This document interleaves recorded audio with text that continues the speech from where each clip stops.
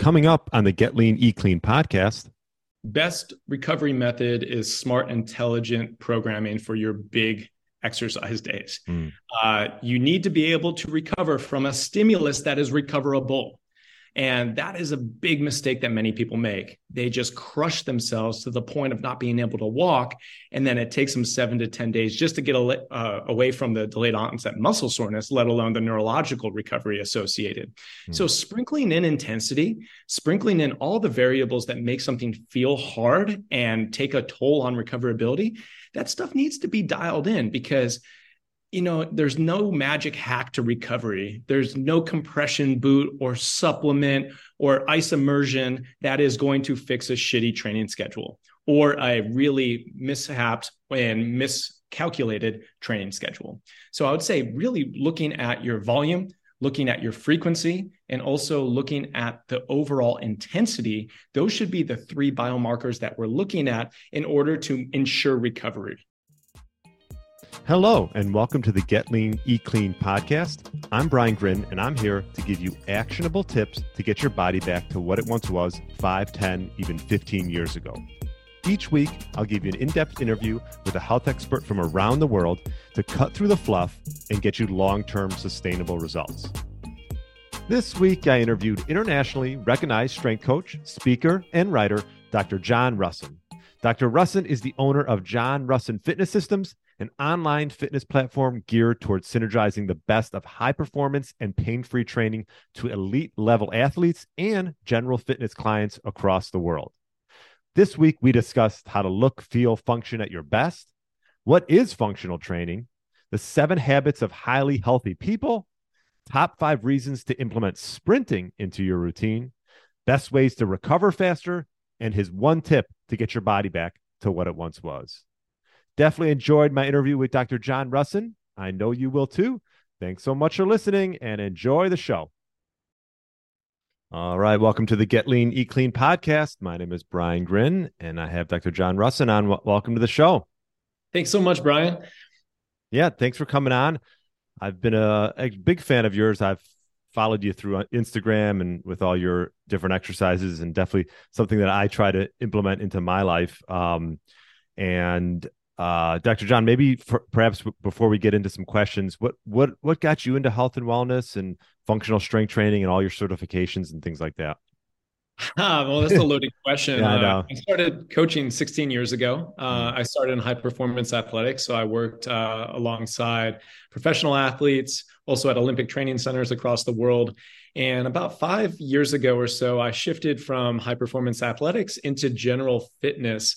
And that is where most of my methodologies, the certification courses, and my general clientele come from today. People that want to look, feel, and function their best and aren't necessarily making $20 million on the field on Sundays anymore. But the combination between health and performance together, no matter if you are an athlete or somebody that is looking to have a better lifestyle or extend longevity, the same methodologies and the same systems are utilized in a quite similar way. Yeah, and I noticed you have a pain-free specialist certification. Tell me a little bit about that and who's that geared towards? Yeah, so the Pain-Free Performance Specialist certification is the fastest growing private certification in the fitness industry and arguably in fitness industry history. In the last 4 years, we've been able to certify over 13,000 coaches in person live.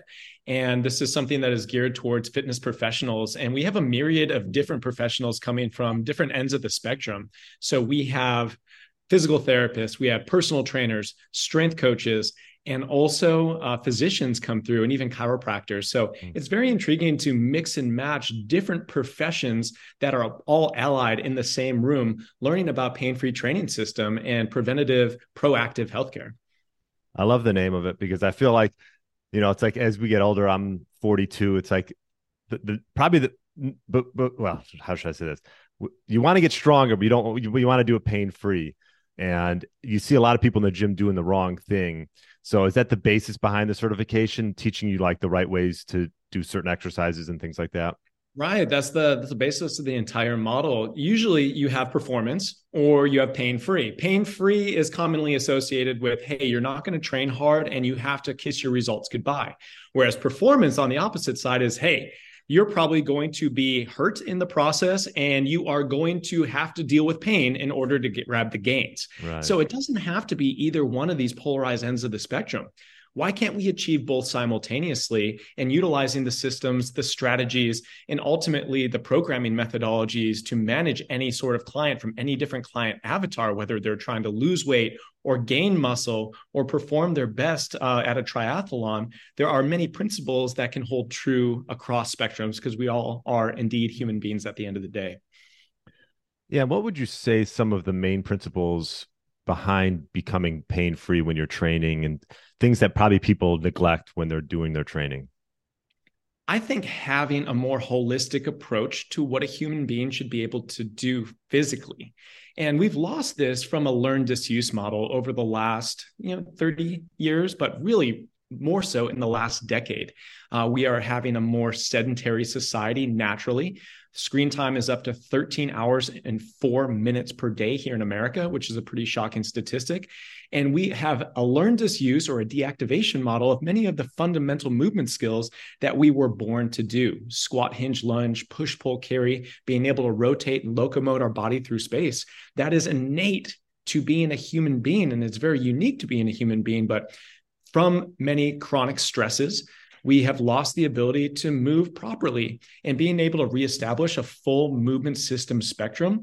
That is one of the cardinal principles that we live by with our pain-free performance training model, is how do we reestablish the way that somebody is able to move for life, so they can essentially enjoy their function for life and extend not only their lifespan, but their quality of life and their longevity. Yeah. And you went through it, the 7 standards of functional strength. It was hip hinge, lunge, right? Horizontal push, vertical push, horizontal pull, vertical pull, and locomotion. Maybe explain locomotion a bit. Locomotion is interesting because obviously we have our loaded movements, so we could be moving under load through space. But locomotion is anything that reciprocally moves your arms and legs opposite of one another while carrying your body through point A to point B. So when we think about it like that, it's anything that we can be moving with and able to locomote. So that could be loaded carries, carrying a weight across the gym. It could also be sprinting or jogging, or dare I say walking, the most undervalued health exercise out there today. Anything that truly allows us to move our body through space is considered locomotion. But it's not only about getting cardio or getting conditioning in with the carry pattern, but it's also about being able to neurologically link these different segments together. So we have our arm opposite of leg structured around the central core tenet, the shoulders, hips, and core working together. That is where we start talking about the principles and the tenets of pain-free training, having our entire body work as a functional unit the way that it's meant to be. Yeah. And you talk about like loaded carries and things like that. Probably people don't think about doing those things, but they're so, I guess, I know functional is probably maybe an overused term, but these are the simple things. And I know you talk a lot about glute training. I always say, glutes are your biggest muscle, and a lot of people neglect those things. Do you find that a common theme? Oh, it's definitely a common theme, but let's talk a little bit about what functional training is, because 20 years ago, functional training was like, hey, we're going to have a kettlebell and a dumbbell and unstable surface and a band attached to your knee, and you're going to have your eyes closed. You're going to chew gum at the same time. You're going to hum, and you're going to do a press. That was what functional training was deemed to be. It's this really transferable functional task to daily living. But it got bastardized in the process. And now you got these bros out there that are fucking talking about, hey, bicep curls are functional because I have goals to have bigger biceps. So anything that's your goal is functional. Sorry, man, it's not. That's not the way that it's defined. So let's talk about what functional training actually is. It's having a rhyme and a reason for every single aspect of your body with a movement pattern that can transfer to skill and function for life. So that may be court sport, it may be field sport, it may be just living a better life out on the lake and like being able to like get on and off your boat. It depends how you train, more importantly than what you train. And the basis of the functional model is more of a regional approach, or dare I say a full body global movement patterning approach, as opposed to this muscle-based approach. It's impossible physiologically and neurologically to isolate a single muscle out in an exercise. That information given, everything really is functional because we have to have a more integrated approach. There's deeper layers to what a functional approach to standard programming is, but it really just comes down to, hey, having a rhyme and a reason of why your body's doing what it's doing, and knowing where your body is in space, and having something meaningful happen from toe all the way up to your bald ass head like mine. And when you mentioned locomotion, you mentioned sprinting. What would be some of the reasons for someone to implement sprinting into their routine, or some type of sprinting? I always say sprinting can also be done, and you can maybe agree or disagree on like a bike or a row machine or even in a pool. But yeah, anyways, what would be some of the reasons to implement some type of sprinting routine? So the highest yield will be actual sprinting, like running on your 2 feet very fast through space. Sure. The reason that people tend to shy away from traditional sprinting is because of the high incidence of injury rates. We tend to get fucked up pretty easily if we don't have an intelligent on-ramp for sprinting. And that's not something that you go, oh, I've been inactive for the last 3 months. I haven't really sprinted in the last 10 years, but you know what? I'm going to go play flag football with my bros. I just drank 4 Coors Lights, and I'm going to go like high stepping, and boom, hamstring goes. You pop something and you're on the sideline again. And that's the vicious injury cycle. But having an on-ramp in terms of speed, like how fast you're running, in terms of distance per sprint, but in terms of overall workload, those are 3 variables that you need to be working up little by little if you do indeed want to take full advantage of all the benefits of sprinting. Sprinting is the most dynamic power movement that a human being can go through. There are many, many different benefits for that, from just straight up performance, from functional mobility, to being able to integrate the kinematic chain the way that it's meant to be from a human perspective. But also, you talk about having a high yield in terms of insulin sensitivity and being able to control some the hormones that are flowing through our body after specifically a training bout. There are so many different benefits, but getting back to that thing that is always in the back of people's minds. Last time I sprinted, I blew out my hamstring. So I need to look at some unconventional or some alternative based sprinting approaches. Bike, elliptical, whatever you want to do. It's not going to reproduce the same amounts of theoretical benefits, but again, everything's a risk to reward. So we can work those same energy systems and maybe even the same patterns if our arms are working opposite of legs, something like an air bike or an elliptical. But we really need to just say into account, what is our goal and how are we going to manage injury risk mitigation and trying to stay consistent and working hard enough and staying healthy enough so we can create momentum towards that goal. Yeah, I love that. And I know you mentioned the bike. I put a Rogue Echo bike, and that thing is just that thing's the real deal. And I've enjoyed doing some sprints on that. If someone does want to implement sprinting, would you say like once every 7 to 10 days? What would you say a good sort of routine would be to implement sprinting in?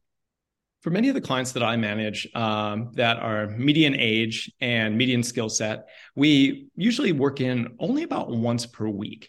And once per week would be more in a regenerative training day. So it wouldn't be programmed in on a heavy leg day, or you wouldn't be smoking yourself with some high-end conditioning and then going to sprint. Most times we place it in, and we place it in very conservatively after a big leg day. So as your regenerative day on like a lower day, where we get in maybe anywhere from 4 to 8 minutes of total sprint time with big rest periods so we can keep quality quotient up with our movement patterns. And then that's followed by something that is a little bit more joint friendly. It's a little bit more heart rate friendly, something like walking or something like the bike or elliptical at a zone 2. But really sprinting a little bit goes a long, long way. And even you look at some of the top athletes in the world, they're not training their sprints more than 3 times per week, even if sprinting is your actual sport. So taking that into account, there's many different ways to locomote our bodies through space. Sprinting maybe once per week and working your way up to going balls to the wall is most likely a smart move for many people. And then as far as just, I know you talked a little bit about recovery, something that probably gets overlooked a lot of times when people get into fitness, right? They think, oh, I got to work out 5-6 times a week.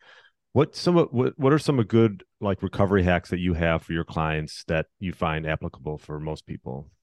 Best recovery method is smart, intelligent programming for your big exercise days.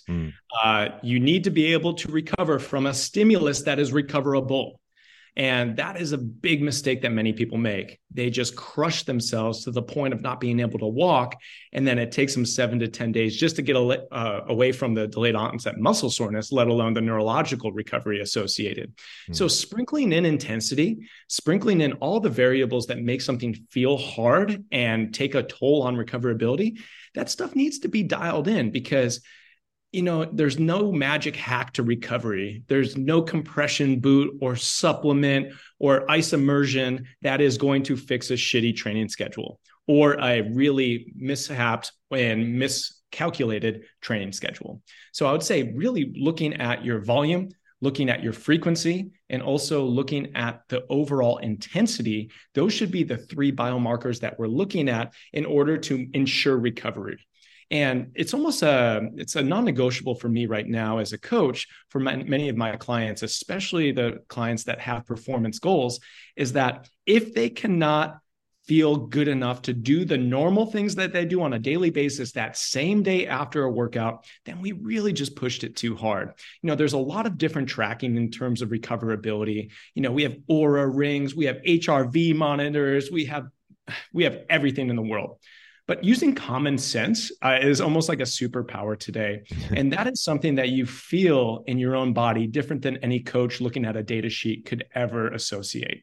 So taking that into account, the goal is to continuously take a step-by-step approach to get better over time. It doesn't matter how hard you train on Monday if Tuesday and Wednesday is non-trainable or is absolute shit training. We need to just keep the momentum moving forward, and recoverability is huge for that. But getting more specifically at actionable items for recoverability, we do a lot of walking. We do a lot of recovery zone 1 and zone 2 heart rate work. And we like breathing, parasympathetic breathing specifically, in addition to some easy joint-friendly mobility. That will create the constructs of many of our quote-unquote recovery off days. I am a big believer that you should be doing something 7 days a week, even if it's going for a walk on day 7, because your body will get used to it. Your body will acclimate to the chronic stresses in a good way that it can, again, recover from. So having a daily movement practice, it's huge for many people, but it doesn't always have to be, 10 out of 10 efforts. Being able to cycle between high effort days, low effort days, and continuously churn forward and get the process moving. Again, I said the word momentum, that's extremely important. That's really the end goal. Yeah. Excuse me. Those are all, great tips regarding recovery. Another one I know you mentioned a bit in Instagram is soft tissue work. What type of, I'm curious, because it's something that I've been making a habit of myself to do, even if it's just like 15 minutes. You could literally do it for 15 minutes in front and watch a football game. It's like, instead of just sitting there, you could do some soft tissue work. What are some of I know it's tough because there's so many different avenues to go down that, but like, what are some of maybe the big movers that people can focus on if they want to do some soft tissue work on their own? Soft tissue is great. We devote 1 to 2 minutes in the pre-training sequence. We call it the 6-phase dynamic warm-up sequence into soft tissue work. Essentially, that's foam rolling 90% of the time. And we are focusing in on chronically tight areas or areas that are going to be actively trained as the prime movers that training day. Things like, hey, we're going to squat, so let's make sure the quads are going to be foam rolled before we do that. Or, hey, we're doing bench press that day, pecs. You can get the kind of theme there. But that is one way to use it very, very quickly in a matter of 1 to 2 minutes in the pre-training sequence. From a recoverability perspective, you are going to have an immense amount of opportunity to maybe help your recovery a couple percent. It's not going to be this absolute game changer from 10 out of 10 delayed onset muscle soreness to, wow, I don't feel anything in a matter of a couple minutes on a roller. It's not quite that, but we can, based on blood flow and based on just the lymphatic fluids being able to move in and up through your body and then excreted back out of the body, the foam roller can do a lot of really good. And when recovery is the goal for soft tissue work or foam rolling, it kind of doesn't matter. Like, I hate to say it, but the science is pretty clear on this. Just the stimulus of the foam roller regionally on an area of the body. And as long as you're breathing deep, diaphragmatic breaths. That's going to be key because we do have science on that as well. Foam rolling is useless without the breath.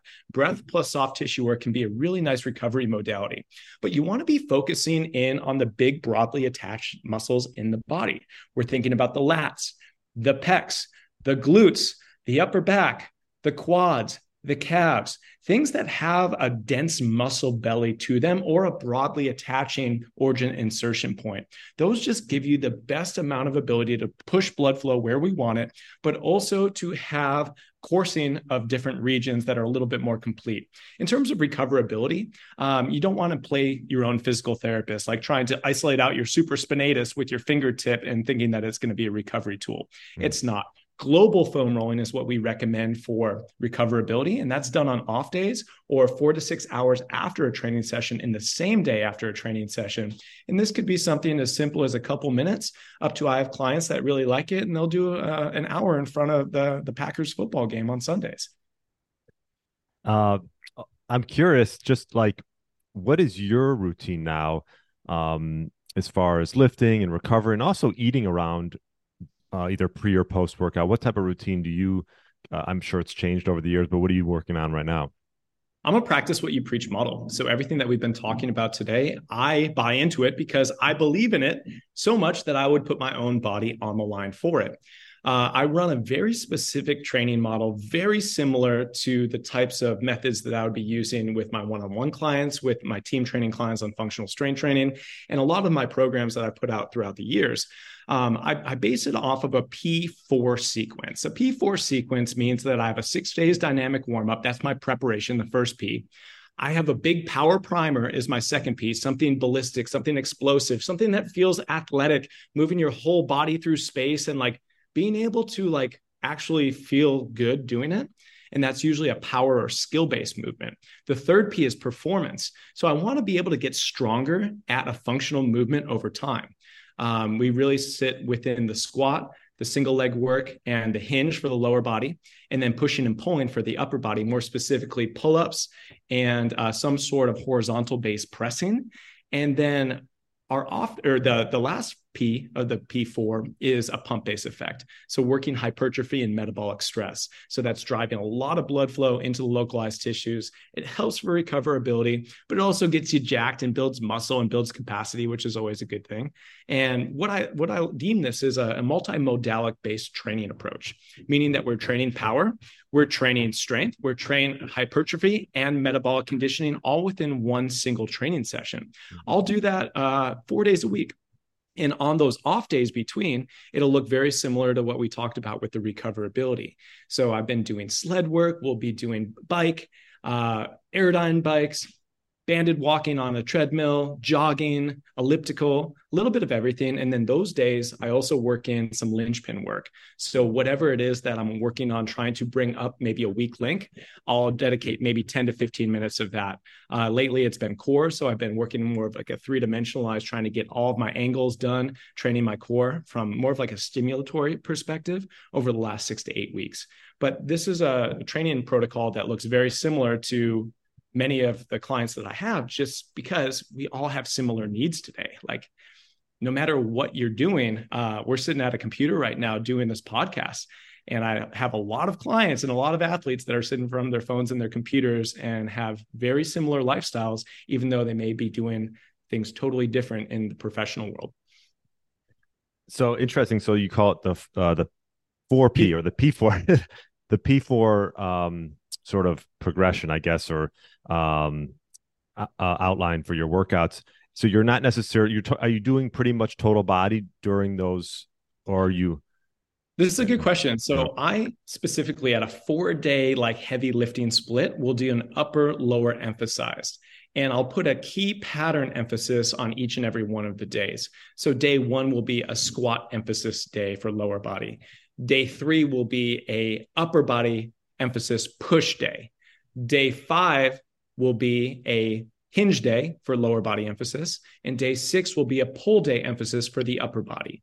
Yeah. And the key performance indicators, or the hardest and the heaviest mover that day, will indicate the emphasis of that day. But when you have 4, 5, 6, 7 days a week to train, full body is not going to be your best approach. Full body is really geared towards 1, 2, and 3 days per week.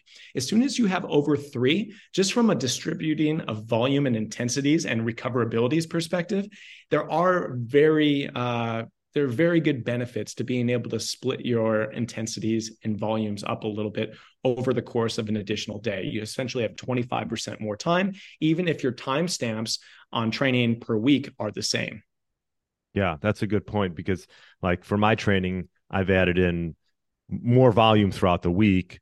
Instead of, I was never a total body, but I would only hit legs once a week for a while. And now I do it twice a week. And I find that, I'm getting much better gains from that.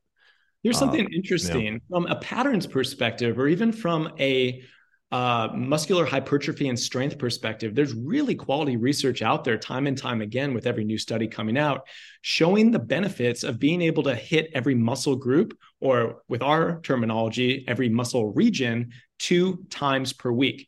There is huge benefit compared to 1 time per week. And this goes against like this old school, like dogmatic bodybuilding approach where you just like fucking hammer your biceps on day 1. You hammer your triceps on day 2. You do legs 1 time per week, and then you cycle that all through. Yeah. Take it with a grain of salt, because we know that there's a little bit more to that sort of hypertrophy program than just what's being eaten and what's being done in the gym, if you get my gist. But there are benefits to being able to hit 2+ times per week at each region. That tends to be the real sweet spot.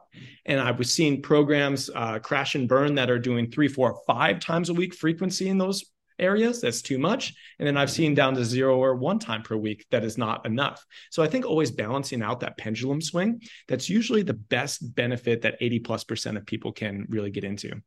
Yeah, that's a great point. And what I noticed, you say you have the 7 habits of highly healthy people, and number 1 was eating a quantity controlled whole food based diet. Maybe explain a little bit about what you mean by that.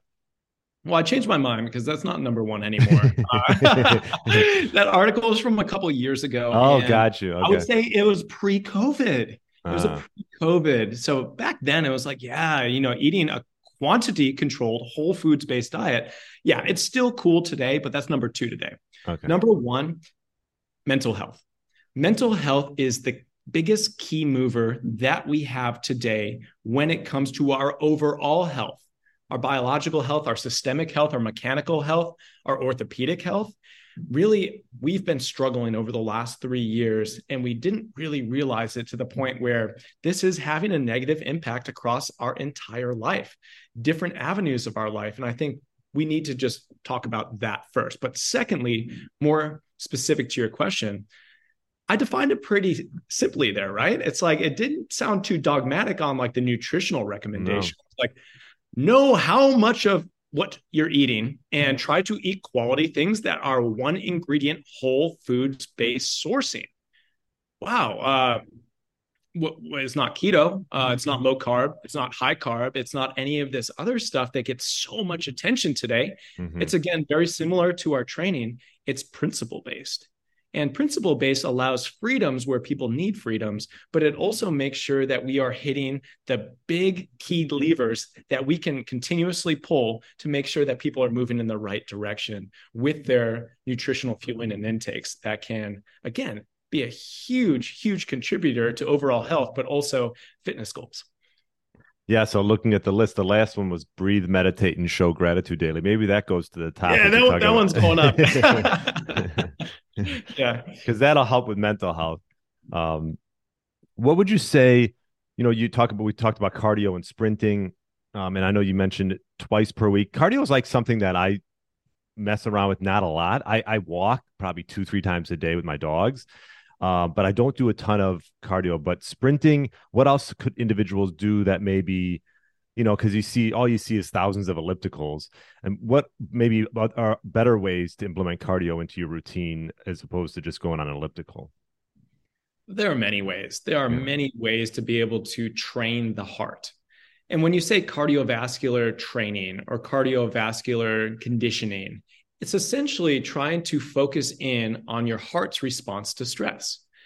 if you think about it like that, you're like, oh, cool. Like I can do a bunch of different shit as long as my heart rate maintains or gains or goes up and down in the way that I want it in these specific ranges, then the modality of your conditioning or cardio is less important than the overall stimulus.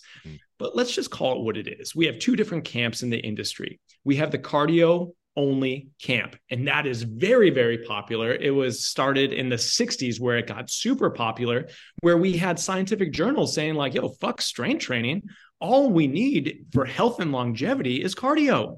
Heart health is all that matters. Cool. We made it through the 60s, the 70s, late 70s, early 80s. We're like, okay, I think we're starting to see some benefit in resistance training. 80s, 90s, 2000s, 2010 comes. Even this year, we have an exercise study that's showing that, hey, resistance training, not even strength training, but resistance training, any form of resistance, including a cardiovascular training component, is most likely the healthiest thing that you can possibly do. And then a new meta just came out a couple months ago saying that, it doesn't really matter what you do, but just have a well-rounded approach to being physically active. Exercise in itself is the goal.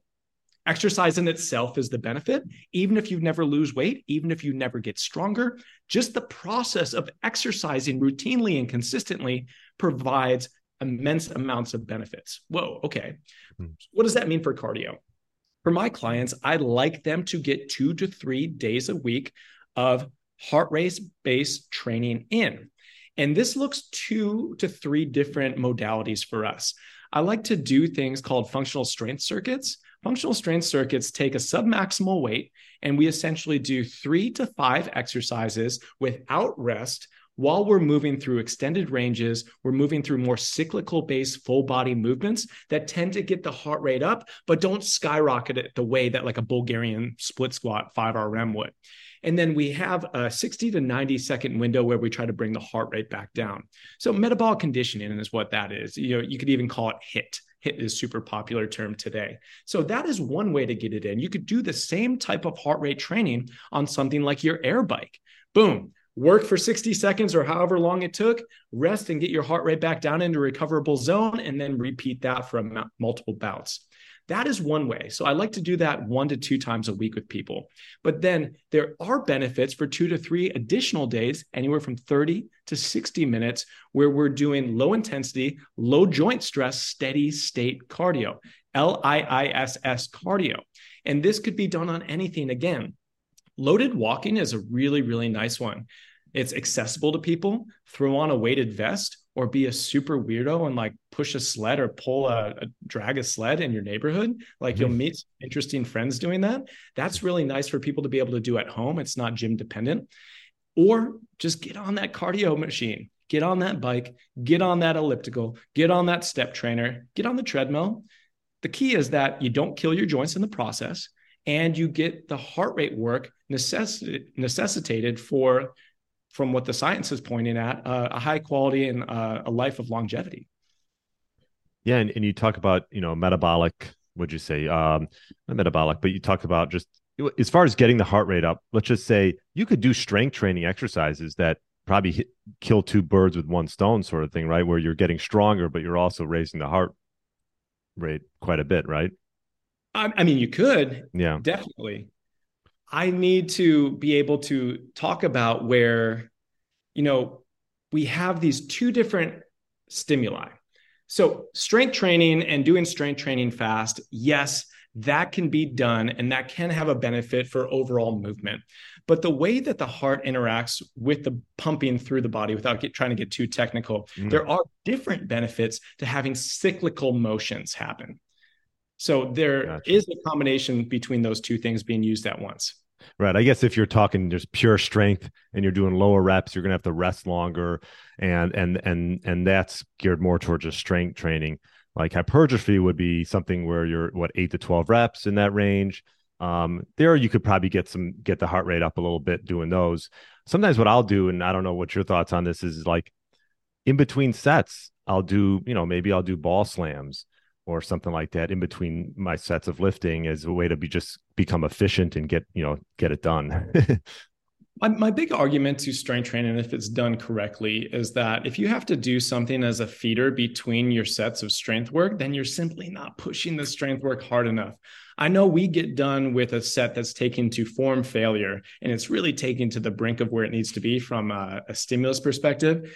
You're going to need that minute, 2 minutes, maybe even 3 minutes if it's a power or strength-based movement to come back in and repeat bout to get the necessary volume to create a really nice stimulus. But there are different ways to like feed in fillers into your workouts. One of my favorite ones is not to just sit there and fucking text or Instagram for 3 minutes between squat sets, but to be able to do mobility work, to be able to do something like breathing or even isolated core movements, and being able to not take away from the strength, but also not waste 3 minutes. Wasting 3 minutes over multiple sets, you're sitting around on the bench texting half your session, and there's nothing healthy about that. I'm sorry. It might be what's necessitated to make gains, but we can do other non-competing things in the rest periods. And I think that's the beauty of what we call like a density-based session. How much total work can you get in X amount of time?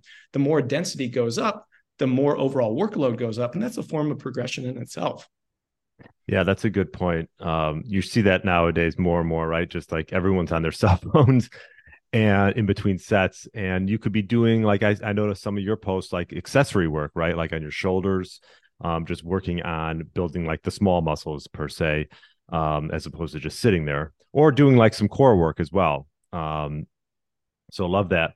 Let's see what else. What would you say that some of the big levers that you move with your clients as far as, I don't know, if you were going to say food-based, I know you said whole food-based diet.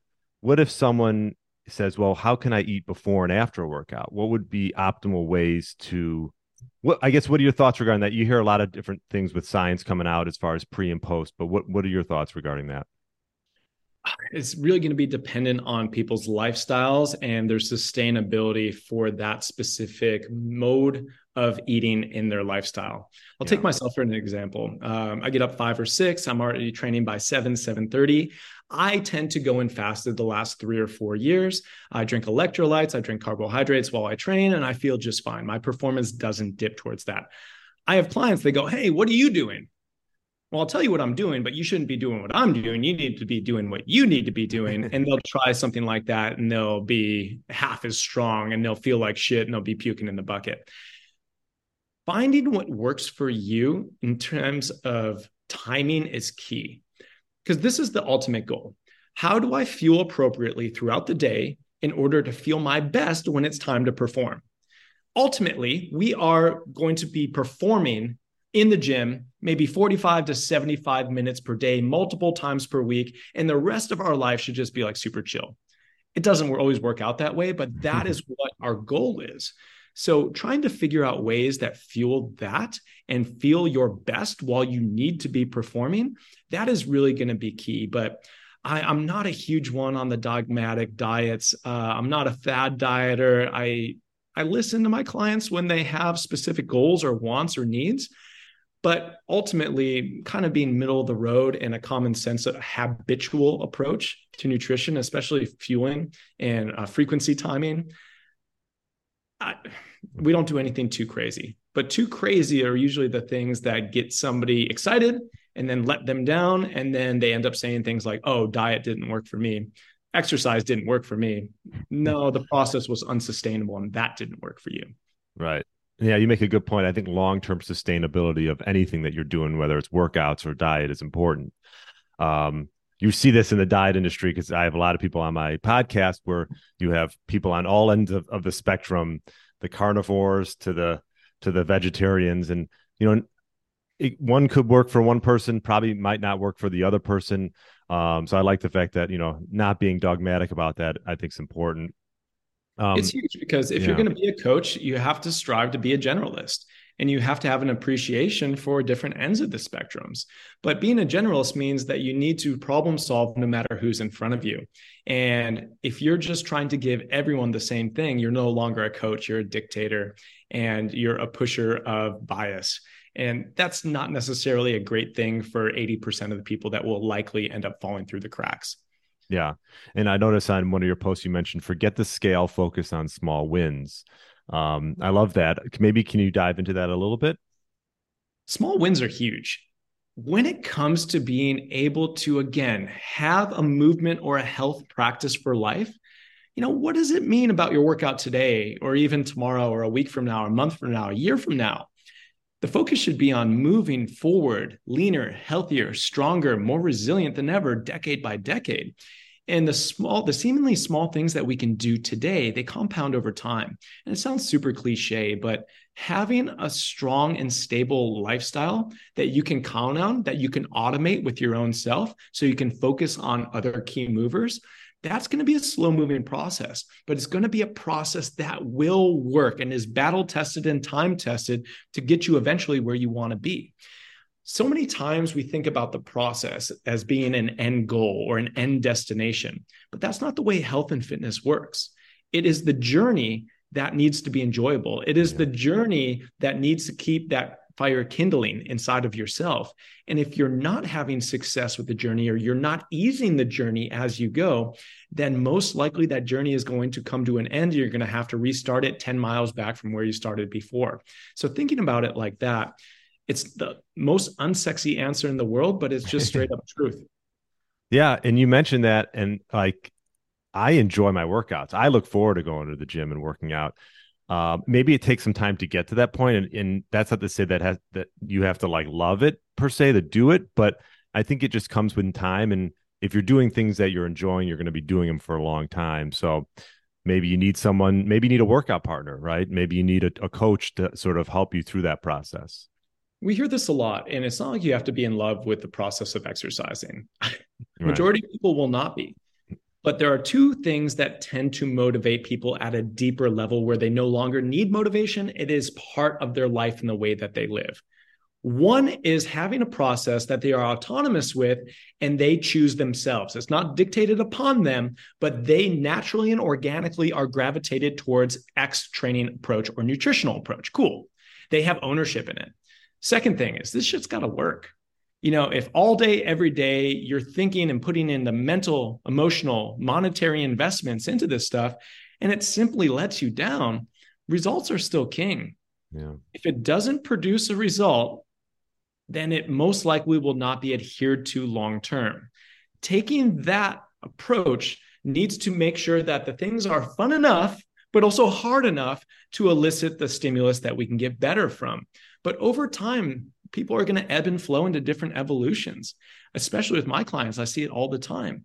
I'm there to facilitate these evolutions and find things that excite them, but also know very well that there are certain non-negotiables in sort of their lifestyle, their training, their nutrition, their health practices that they know are going to be those cornerstones of the way that they live. But it's no one set in stone thing. We are constantly rebuilding ourselves. And I think that's part of the beauty of the journey. Yeah. And I know we're coming up on it here in a little bit. What would you say? And you've given a lot of good tips. So but I usually ask this for all my clients, not my clients, all my guests. What one tip would you give an individual that's looking to, maybe they're in their 40s, 50s, and 60s, and they want to sort of get their body back to what it once was, maybe 5, 10, 15 years ago? What one tip would you give that individual? Start today, but don't start everything today. Our biggest mover is going to be resistance training mixed with cardiovascular training, in addition to knowing what's going in your body and monitoring that over time. It's the triad that will essentially give you results if you can maintain it.